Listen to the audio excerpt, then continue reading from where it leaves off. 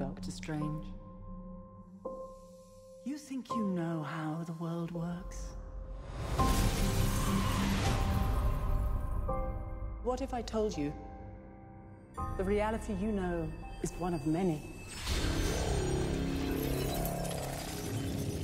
This doesn't make any sense. Not everything does.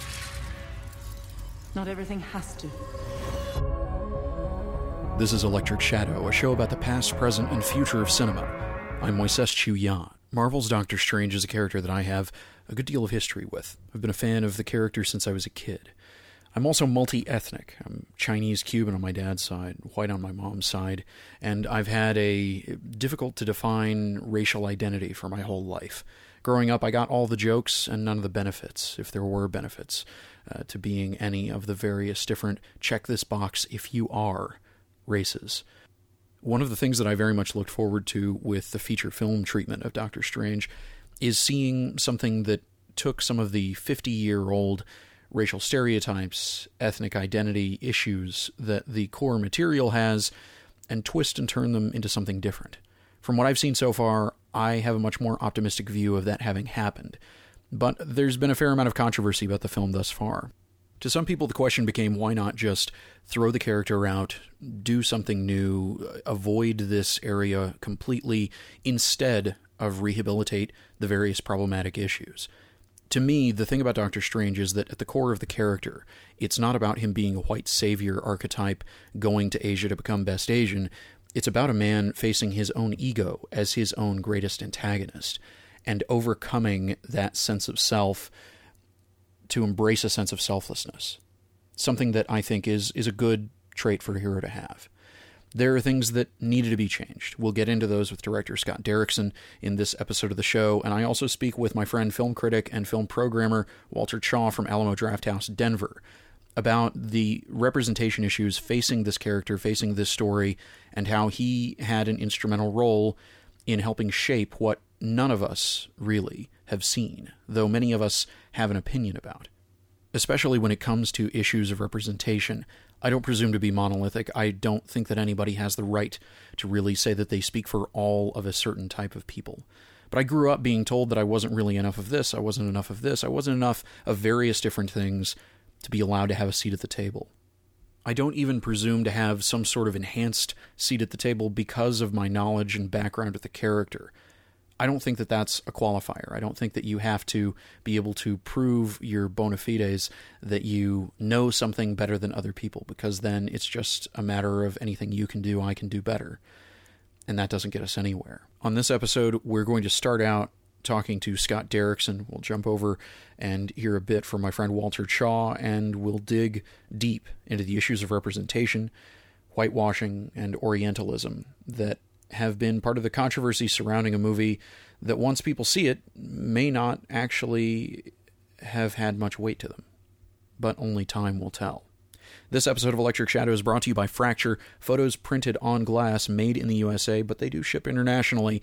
You have not really appreciated photos that you want to last a lifetime until you print them in a way that will last a lifetime. These are photos printed on glass with mounting hardware, laser-etched foam backing, everything in the box that you need to just put it up on your wall. No separate steps required. Go to fractureme.com/podcast. Let them know that you heard about them on Electric Shadow to support the show and save 10%. You'll hear more about them as the show continues. And without further ado, here is Scott Derrickson. You're kind of defining multiversal implications for the Marvel Universe. So let's go back to your origin story with the character. What was your introduction to Doctor Strange? Reading Marvel Comics growing up. My father brought a huge stack of comics, like I think it was well over 1,000 comics. I don't know to this day where he got them. He just brought them home one day from his office, and I had read comics and bought comics at the store and stuff like that, but it was mostly Marvel Comics, and I just began to devour them and got into the whole Marvel comic universe, especially became a fan of Fantastic Four and Doctor Strange. So in this trailer that just got released today, we're seeing folding cityscapes, folding realities, a lot of the kind of mind-bending stuff that the character's so well known for. Is that what attracted you to taking the project on in the first place? That was part of it, the visual ambition of the comics. were always so fascinating to me. I felt that what Ditko did and what Jack Kirby built on visually was something so unique and still to this day holds up as unique forms of art. I loved the idea of cinematically trying to translate that and using that as a very legitimate way of pushing the boundaries of weirdness in a tentpole movie with visual sequences, and to try to use visual effects for something other than blowing shit up. I just felt that it was an opportunity to create visual experiences that the audience hasn't had before, and that is all good and well as long as it's centered around a character that you care about. Yeah, so it was the goal going in, and I think that what helped me get the job was wanting to push the boundaries of visual weirdness in the movie,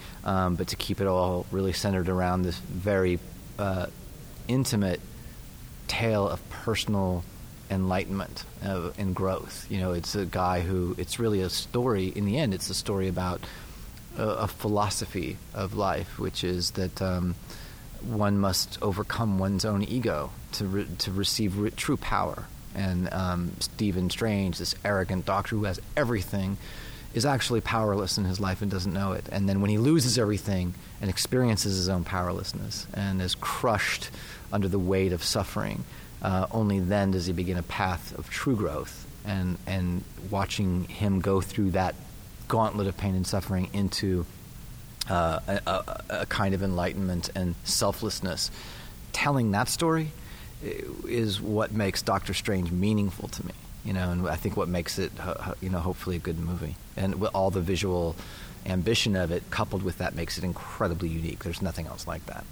In adapting the story of Doctor Strange to the screen, you've tweeted teasers of various different things that have been part of this tapestry of research that you've done. And at the end of this trailer, we got a reference to one of my absolute favorite Doctor Strange stories, written by J.M. DeMatteis, Into Shambhala, which is sadly out of print, I should mention. Oh God, tragically, you're kidding! It's been out of print for years. It is the most visually spectacular Doctor Strange story outside of the early Ditko work, I think. And in terms of modern quality and modern standards, nothing can beat that comic. I mean, it's so awesome. The story is amazing. The visuals are amazing.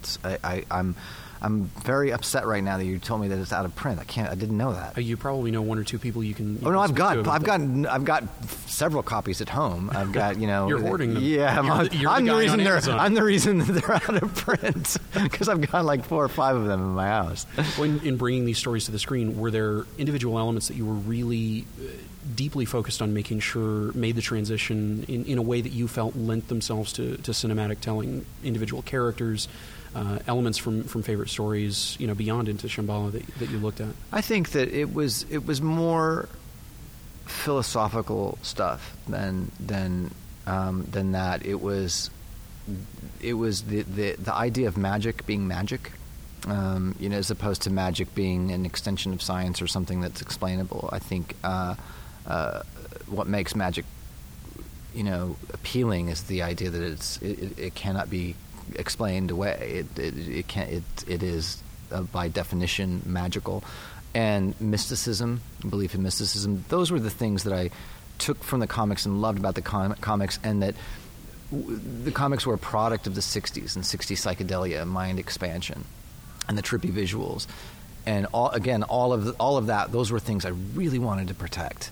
And then the specific origin of Strange himself. I just think it's the best Marvel origin story. It's my favorite origin story of any Marvel character, and I think, not feeling like, not being nervous that, another origin story.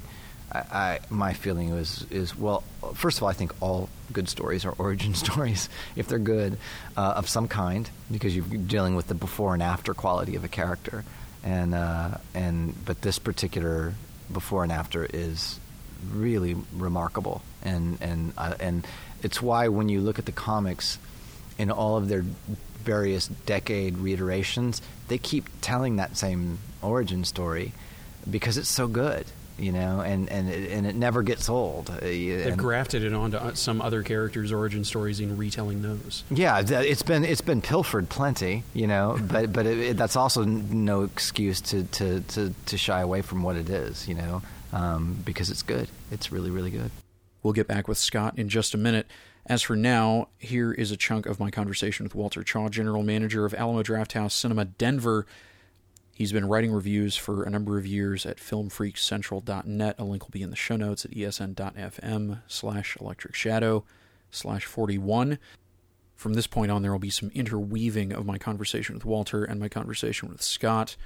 A mutual friend introduced us a while back when he realized that we didn't know each other, and found that we had very similar simpatico views on the fact that with troubled racial representation, there are things to be embraced, like Short Round from Indiana Jones and the Temple of Doom, which Walter uses as his Twitter bio icon, and things to be rejected, like Long Duck Dong, like Ben Lo Pan from Big Trouble in Little China. So Walter, in addition to being a film programmer, a film critic, a diversity advocate, a fierce progressive voice on the internet, which is a terrible place. You're one of the people that makes the internet a better place for me.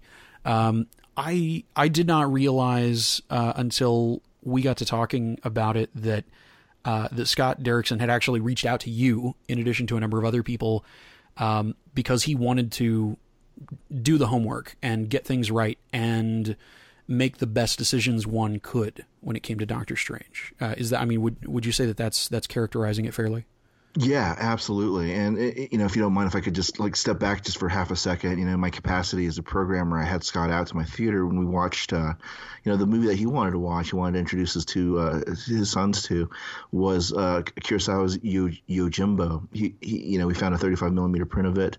He gave about a 25 to 30 minute introduction to Yojimbo that is one of the finer introductions that we've ever hosted at my theater, and it was a moment that I learned a lot about Scott. I had known Scott for some time before that. We'd become friends through the internet. This terrible place, but there are some good things about it. And he came in, and that was the movie that he chose to show. That's what he wanted to share with an audience. That's what he wanted to share with his family. And through that, I learned that his favorite film is Akiru, another Kurosawa film. We talked at length about Kurosawa. He teaches a course on it. And as soon as I say that, I know that there's going to be a certain faction that will say, well, he was the president of the anime club. Yeah. He was the white guy who was in charge of the anime club in college. That's who this Scott Derrickson guy is. Exactly. They're going to say he's a fetishist. And, there's first Orientalism, now fetishism, and all of these terms that I think people don't entirely understand how hurtful they can be, even when they're used by the right side, quote unquote, the progressive side, because it speaks to, a certain kind of condescension and pandering for actual Asians like you and like me, who have spent a lot of time living with this and thinking about it and being injured by it. My role models and yours, I know, growing up, there were Mr. Miyagi or there was Short Round, and on TV there was the cook on Bonanza, I think, and the Ancient Chinese Secret guy on that commercial. There weren't a lot of choices for us, and there was Sulu, and those other guys. Yeah, which made it all the more painful when George Takei came out and talked a little bit about Doctor Strange, which is, I guess, what we're going to get around about to talking about is that, Scott reached out to me, and he, it was out of the blue, really, and I was aware that he got into the Doctor Strange job, but, we hadn't talked about anything about that before. We're not that kind of friends, but he reached out and he said, hey, look, man, I'm concerned, and without trying to go verbatim about the conversation, he was genuinely concerned, and he wanted to do the legwork, and he really wanted to understand. And he wasn't asking advice about what to do; he was asking about what my experience was of this culture. And I've spent 15 years writing about and teaching film, and my experience of the culture was I love American movies. I love Hollywood, but I've always felt a little bit like the guy that wasn't invited to the cool kids party. I get to watch it, but I don't get to be in it, unless I'm Long Duck Dong or something ridiculous like the best friend. Hey, we need a stringer to review Better Luck Tomorrow. Right, exactly right. Or can you interview Stephen Chow? Do you know that language, whatever that is? And those are the assignments. Those are the and so when I watched the Rogue One trailer, right, and you see Asian faces in the Star Wars universe finally, decades after Star Wars had appropriated those things, instant waterworks. I was beside myself with joy that I lived to see that. And so that was the perspective that Scott was looking for when he called me to ask me about Doctor Strange. And he said, we've got some issues. We want to bring this property. It's a great property. We want to do the right things for it, but we need to make some changes. We recognize that because this is something from 1967. We're in 2015, 2016 when it's going to release. There's some changes that need to be made now. And let's start with the Ancient One. How does that figure make you feel? And I didn't know that much about Doctor Strange. I went back and I did some homework and I looked at it and I was like, you know what? Honestly, we don't need another Mr. Miyagi. I don't want, another wise guy, a wise man sitting at the top of a mountain where, a white guy goes up there and learns how to be Asian. And that doesn't move the ball forward. There's certain things like if you remake 16 Candles, or I should say when you remake 16 Candles, really the Long Duck Dong character should go. There should be something else there, and I don't think it helps advance the football to have another Asian guy playing another of that horrible stereotype. And so I think that's really the issue that we run up against is that, Asians are so underrepresented in this culture, in white culture, and I get that. Sure, I get it. But I don't think the solution is that whenever was any Asian representation that we put Joel Grey and Fright makeup and make him the Remo Williams's guru. That can't be the solution every time. So I think Scott was really aggressively looking at ways that without damaging inclusion in his film, that he would also avoid deepening pain. In just a moment, we'll hear from director Scott Derrickson on the issues of diversity, inclusion, whitewashing, erasure, and Orientalism in one long-form take, in a way that he hasn't spoken about on the record up until now. I still respect people who won't respect that thought process, because what I did, I felt that I was choosing the lesser evil. But just because you choose the lesser evil doesn't mean you're not choosing an evil. And does that mean that people still have a legitimate position to call it whitewashing and to be angry? The answer is yes. In just a moment, you'll hear all that and more after we say thanks to our sponsor this week, who made it possible to bring you this episode of the show, this very special episode of the show with limited single commercial interruption. This episode of Electric Shadow is brought to you by Fracture, photos printed on glass. If you have photos that you want to remember and cherish for a lifetime, you should print them in a way that's going to give those colors the kind of energy that they need, that'll bring that moment from your past forward into the present. For a long time, even going back to the film days, the process was you would take your photos to have them printed at a photo printer, you would find a frame, you would put them in the frame, you would hang them on the wall, you'd realize you needed some better anchoring support, so you went back to the store to get that stuff, and then finally, you would eventually, after probably 3-4 weeks, months of procrastinating, actually put your photo on the wall. Fracture cuts all of those steps out. You order your photo from Fracture, they print it on glass, attach laser-etched foam backing, so it serves as its own frame. They put mounting hardware right in the box. You open up the box when it arrives, you can put it right on the wall right away. The process that they go through uses machines that I wasn't allowed to photograph when I went to their facility in Gainesville, Florida earlier this year. But needless to say, it is absolutely cutting edge, absolutely vivid, and a way that you've never seen your photos pop since you saw what was happening in them live.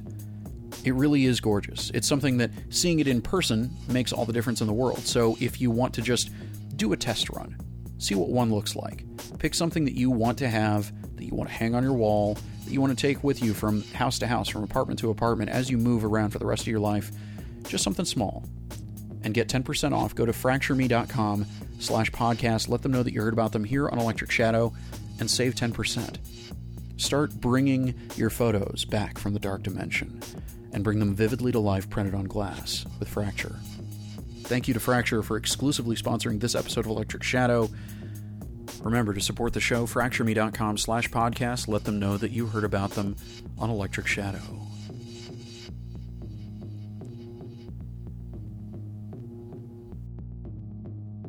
Well, speaking of mysticism and not shying away from things, one of the things that was of great concern to me as a longtime Strange fan and as a person of color is the notion of Orientalism that is, part of the origin story, and that is something that, you and I, as we've discussed previously, it's something that people make assumptions about a movie before they've seen it. And particularly getting to see Wong in this new trailer is something that I had been champing at the bit for.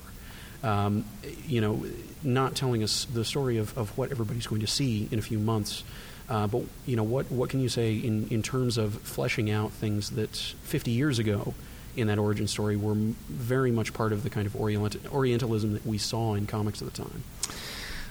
Well, I think to answer that question, I have to start by saying that not only was there an awareness on my part of the history of Orientalism in cinema. That was something I was, as a cinema buff, as a cinema professor, I was really aware of that and aware of what had been done with particularly with stereotyping and whitewashing in the traditional sense of the word. Having white characters playing Asian characters. That was all of that I was very conscientious of, and I think that what I became more conscious of as I talked with Asian Americans about the casting of the role, I really began to feel and even more so at another level since there's been controversy surrounding the first teaser release. I really have become very empathetic in my feeling for people who've grown up as Americans going to the movies every weekend, like I did as a kid, for whom movies are everything, like they were for me growing up. Everything. Movies are life. To do that and not see your face up on screen, I can't imagine what that's like. I don't. As a white kid from North Denver, I don't know what that's like, But as I've really gotten into this with other Asian Americans and heard them talk about their own experience with representation in movies, I feel genuine empathy for that, and it's got to change. That's why it's an important issue.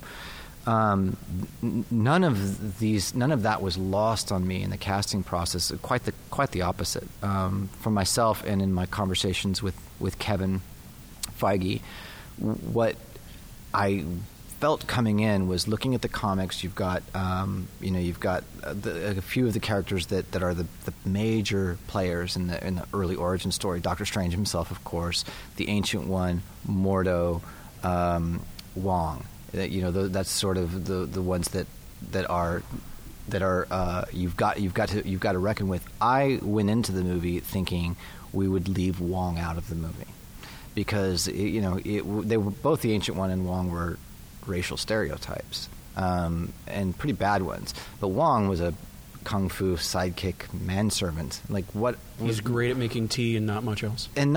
So when I came into the process and we started working on the script, I told Kevin, I was like, I don't know what are we going to do with this character. There's just nothing really that we can do here that's going to be helpful in the process without playing into the worst kinds of stereotypes. And that was my thought process to begin, so we weren't including that character, and I think that would have been fine.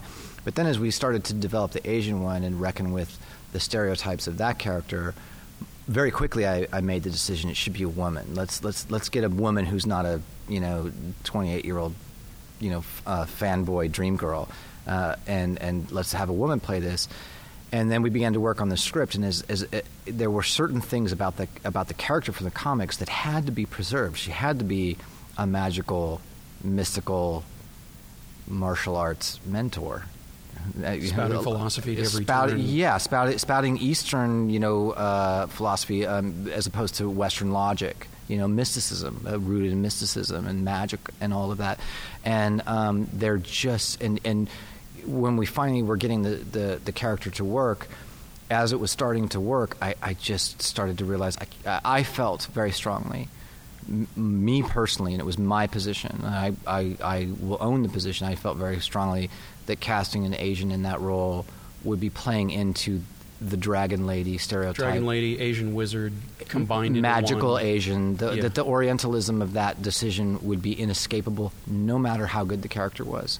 And so that was a very, and that was again, I went to people I respected in who are Asian Americans who knew cinema, who are activists, and I think that's where I finally found the support to make that decision.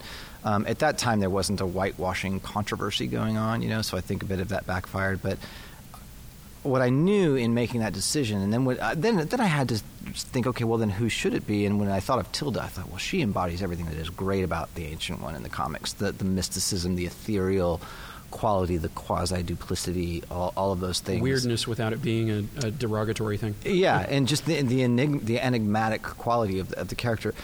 In doing that, I was very happy. She's amazing in the movie. She's phenomenal in the movie. But I recognize after making that decision that, okay, we erased a potential Asian role here. So we have to bring Wong back and make him a major character. That's just what we had to do. And so it was after making that decision that we were like, okay, let's figure out how are we going to... And Wong, unlike the Asian one, was a character that we could really invert all of those stereotypes. Instead of a manservant... He comes off really butch. He's a master of the mystic arts in this. Yeah. He instead of Strange's sidekick, he's Strange's intellectual mentor. He's the guardian of the librarian at He's the guardian librarian of all the books at Carmitage. He's not a sidekick. He's not any of those stereotypes. Instead, he's sort of the polar opposite of them, and as a result, when we screen the movie for audiences, he's after Doctor Strange. Those two characters, the Ancient One and Wong, are probably the favorite characters of the audience. So it was. I appreciate you letting me give a long-winded answer because it's not a soundbite. I still respect people who won't respect that thought process because. What I did, I felt that I was choosing the lesser evil. But just because you choose the lesser evil doesn't mean you're not choosing an evil. And does that mean that people still have a legitimate position to call it whitewashing and to be angry? The answer is yes. And so I will never tell anybody, especially an Asian American, that they're wrong to still disagree with the decision. All I know is that I made the best possible choice that I could, and I absolutely stand by it. Because I think it was, the right decision. In retrospect, I could have, we talked about people of color before we got to Tilda, and I think if I had cast a person of color, there would be less heat around this. I do recognize that probably would have been certainly a safer, more strategic choice. But once I decided to not make it an Asian character, I felt no fidelity to the comics at all, and then it was when I thought of Tilda. I did a pass on the script for her, to write it for her, and then it came alive in a way that was uniquely hers. And when I gave the script to Kevin, I said, I want to send this to Tilda. If she says no, I have to rewrite the character. Because it ended up being so tailor-written for her. But again, if I gave that exact role as written to an Asian actress, I think it would be a bad stereotype. I think it would not be good for Asian representation in the end. And the issue of Orientalism, I care about this issue. I've read Saeed's book about Orientalism that coined the phrase. It's something I really understand because I care about representation. I care about cinema history and the way representation has been so poorly, at least so poorly done for Asian Americans. At least African Americans have had for the last several decades. Going back to the 80s, they've had Eddie Murphy and Will Smith and Denzel Washington, these great leading men. And where's our Asian American lead actor? It's time for sure. We're well overdue.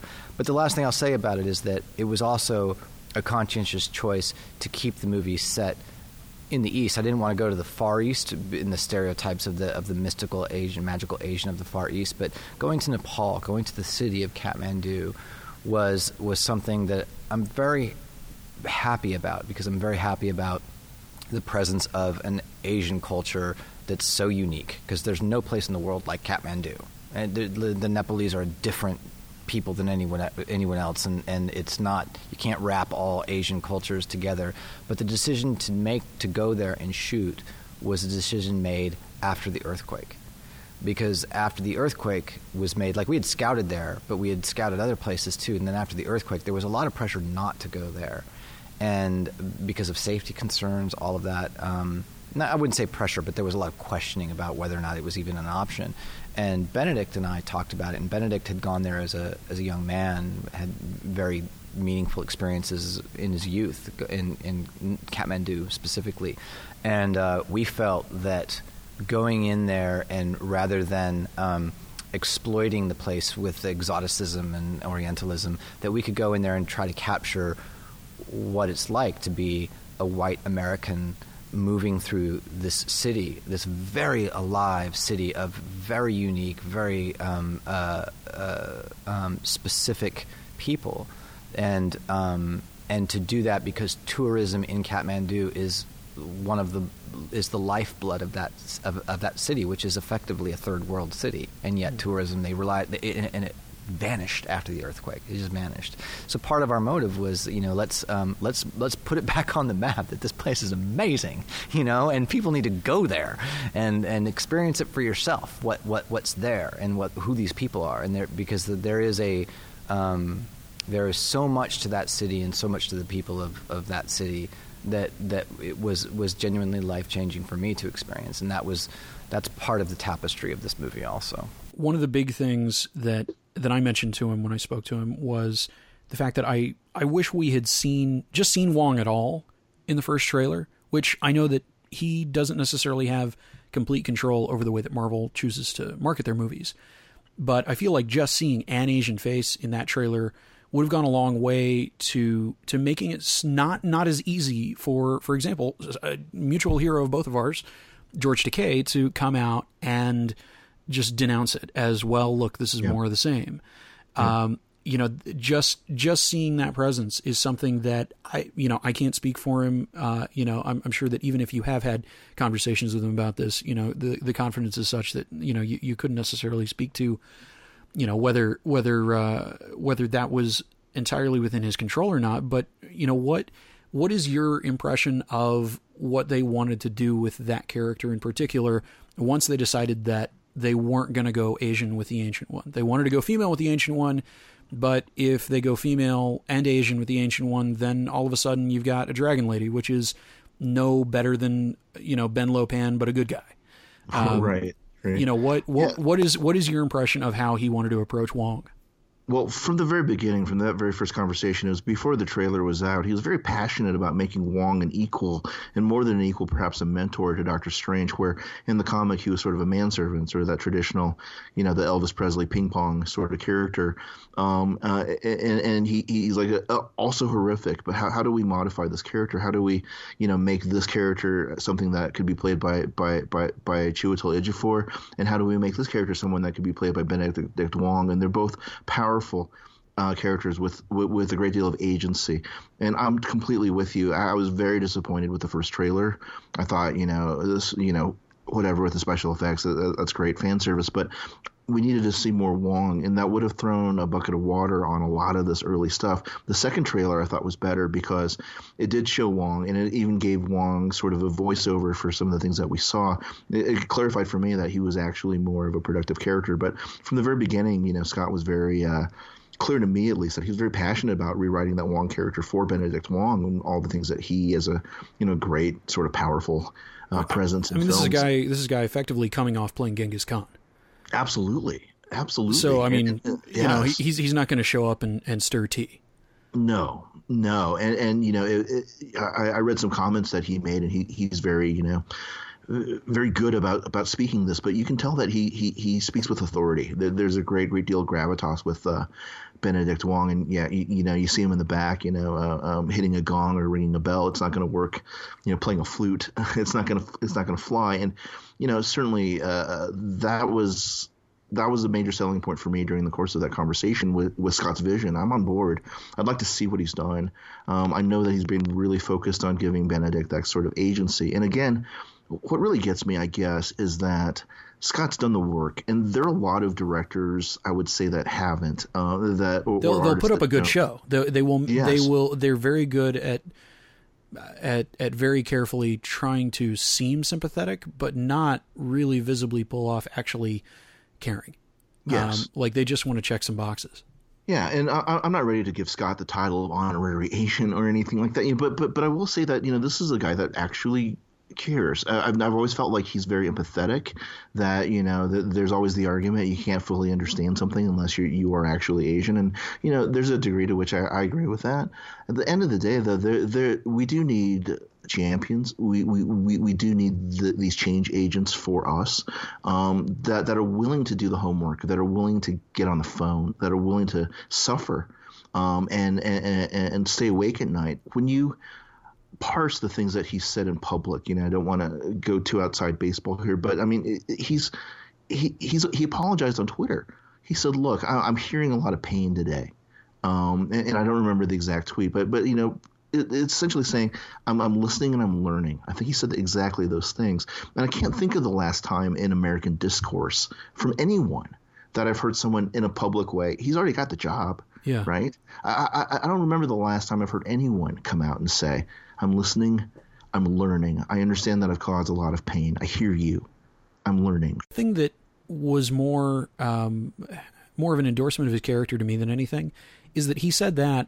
And he, contrary to what a lot of people might believe, one person is not responsible for the entirety of a movie. Right. There are studio heads, there are marketing departments, there are a lot of people involved in a lot of different discussions, and there are a lot of things that are outside of a director's control. And this is a thing that various people have brought up. How do you feel it would have been any better had there been an Asian American screenwriter, Asian American director? If they had specifically said, we're going to cast that role within the production, do you feel like, to the extent that we can bullshit, speculate, spitball, how that would have made anything any better? Do you feel like that would have affected anything? I mean, is there anything wrong with them shooting Kathmandu, in Nepal? Is there something that you feel like, to the extent that you've seen anything to this point, that you know anything to this point, that they really could have done better other than cut the trailers better, to really substantively improve this? Yeah, that's a great question. And I'll be really honest with you. I'm very stupid. And I feel like I don't really have answers to these questions. These questions are really hard, and I've racked my brain ever since this sort of came out, even with the Ghost in the Shell stuff or the Great Wall controversy, and that's been come out, and the new Bruce Lee biopic, I guess. And it's not really about Bruce Lee, apparently. Yeah, it's about some white guy that meets Bruce Lee.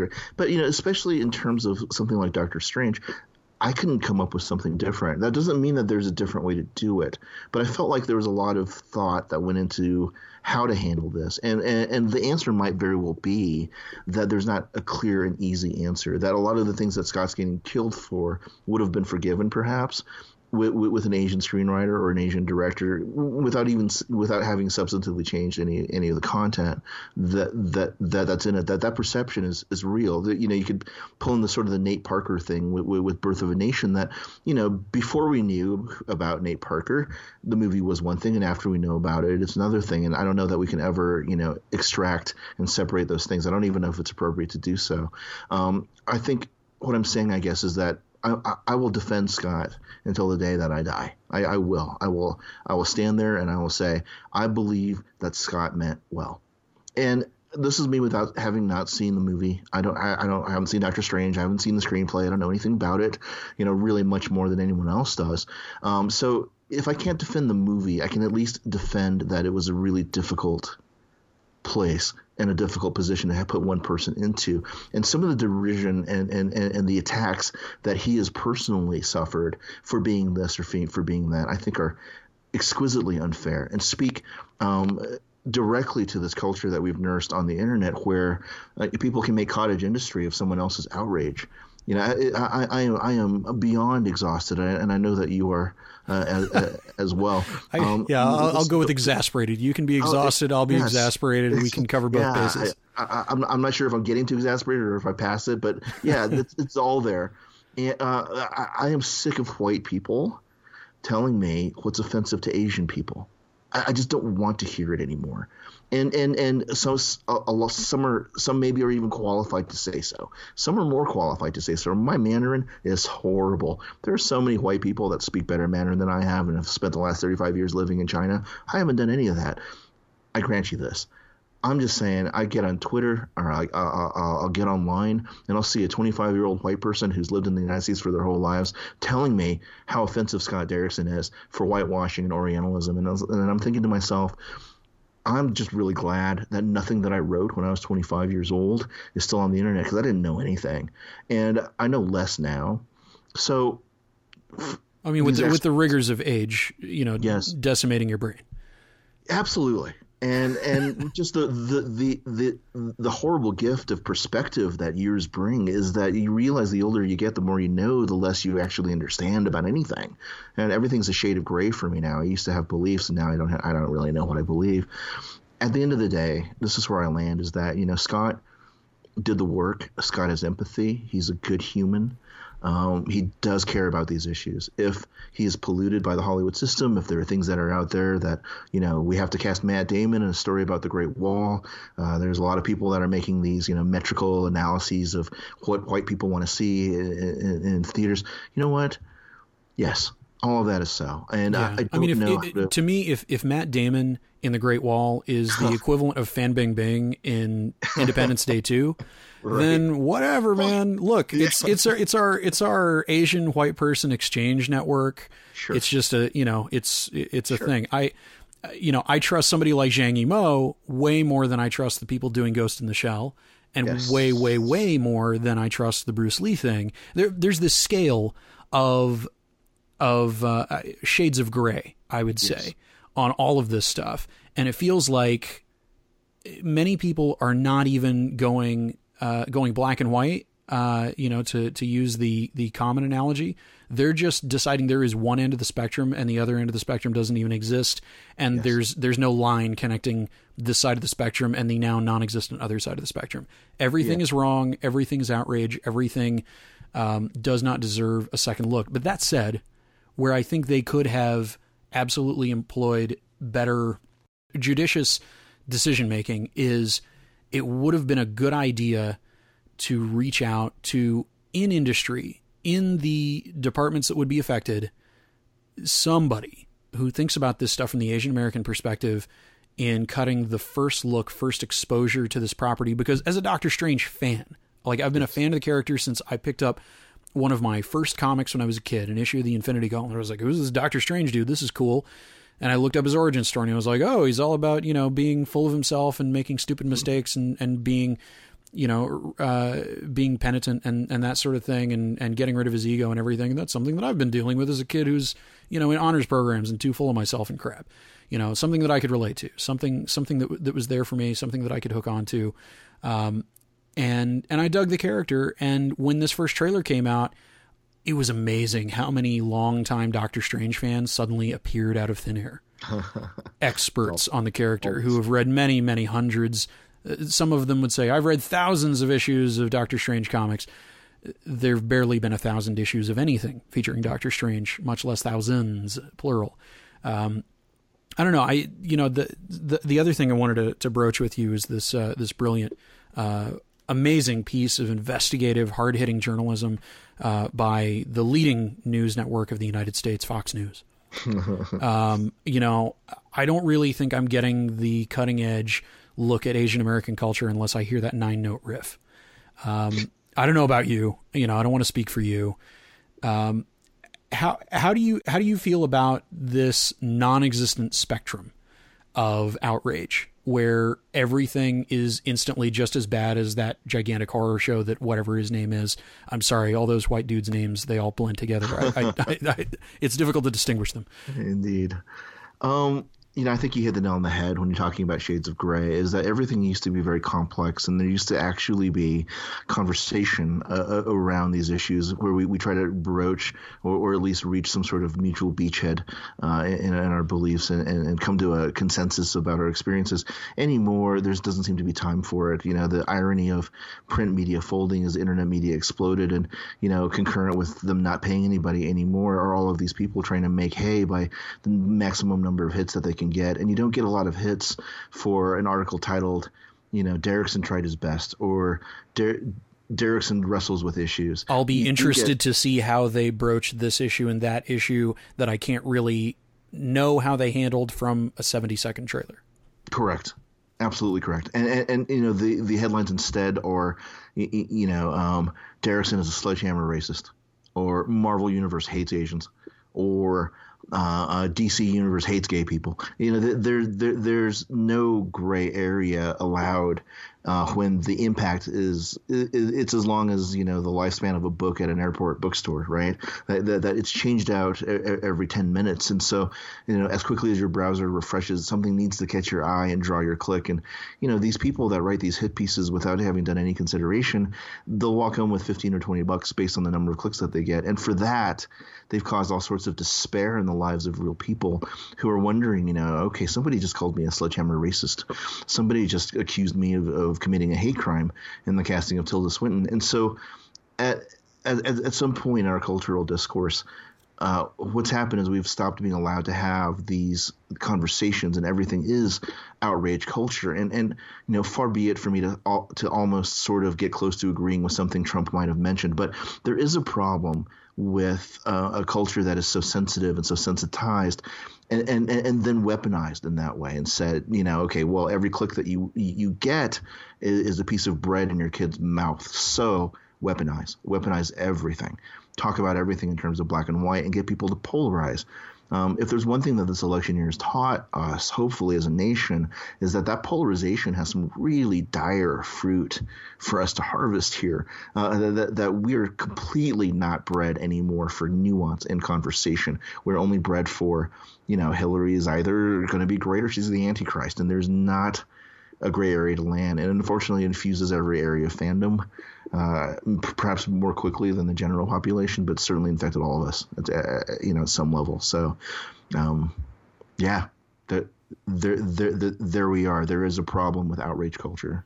Thank you so much, Walter. Thanks, Moises. One last one for you, because you got to get out of here. You have an actor who's played kings, princes, detectives, soldiers, and monsters.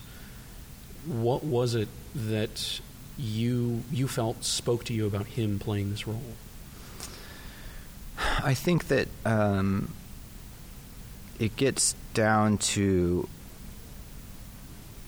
a kind of self-understanding that I always felt within all of Benedict's roles as an actor. There's a quality that he has that demonstrates a deeper self-awareness. To be able to play somebody like Sherlock and then play the character in the Imitation Game, the range and the demonstration of personal depth that is required to play roles like that, and to have that kind of range is very unique. It's very unusual. There's not a lot of actors that can do that, and it's also weirdly intuitive that he could bring something to Doctor Strange that would not at all reflect those other kinds of roles that he's done. Because it would be very like when I brought him up and I didn't fight for him, but I because Kevin wanted him also, but whenever there was discussion about other actors, one of the things that people would ask was, are we going to get Sherlock with a cape? And I would just be like, I promise you that will not happen.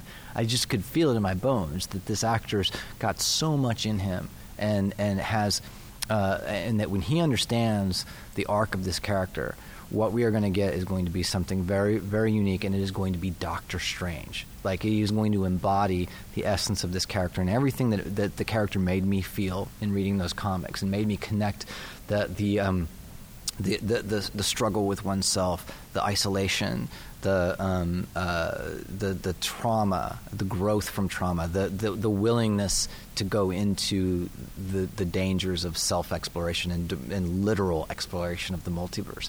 I just knew he could do it. I just knew it. I don't know how to explain that. I just knew it. And of all the things that I've learned from the test screenings of the film is that not one person who's seen the film doesn't love him as Doctor Strange. He is the perfect Doctor Strange. He just is. And having shot the movie now, I can't even begin to envision what anybody else would be.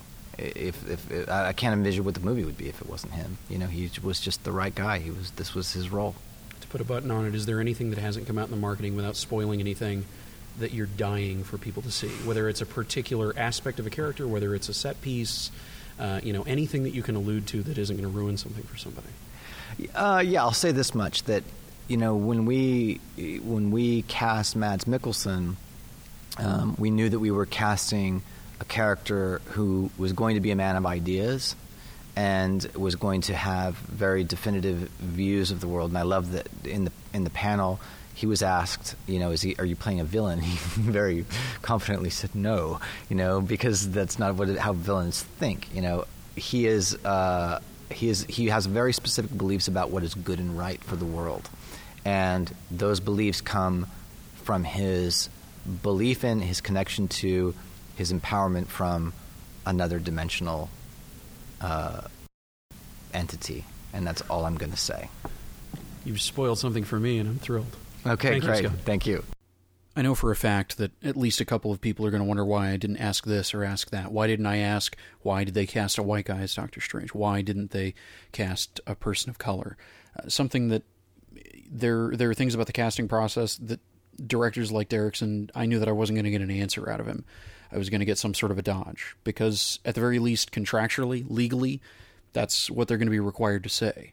There are questions that I've seen asked into a vacuum that wouldn't be posed to the director himself if people were actually in the room with him. So I hope to some extent I haven't let you down in giving you some greater insight, a deeper base of knowledge as to the decisions that they made, the decisions they didn't make, and the second guessing that came along the way as part of the process that they chose to undertake.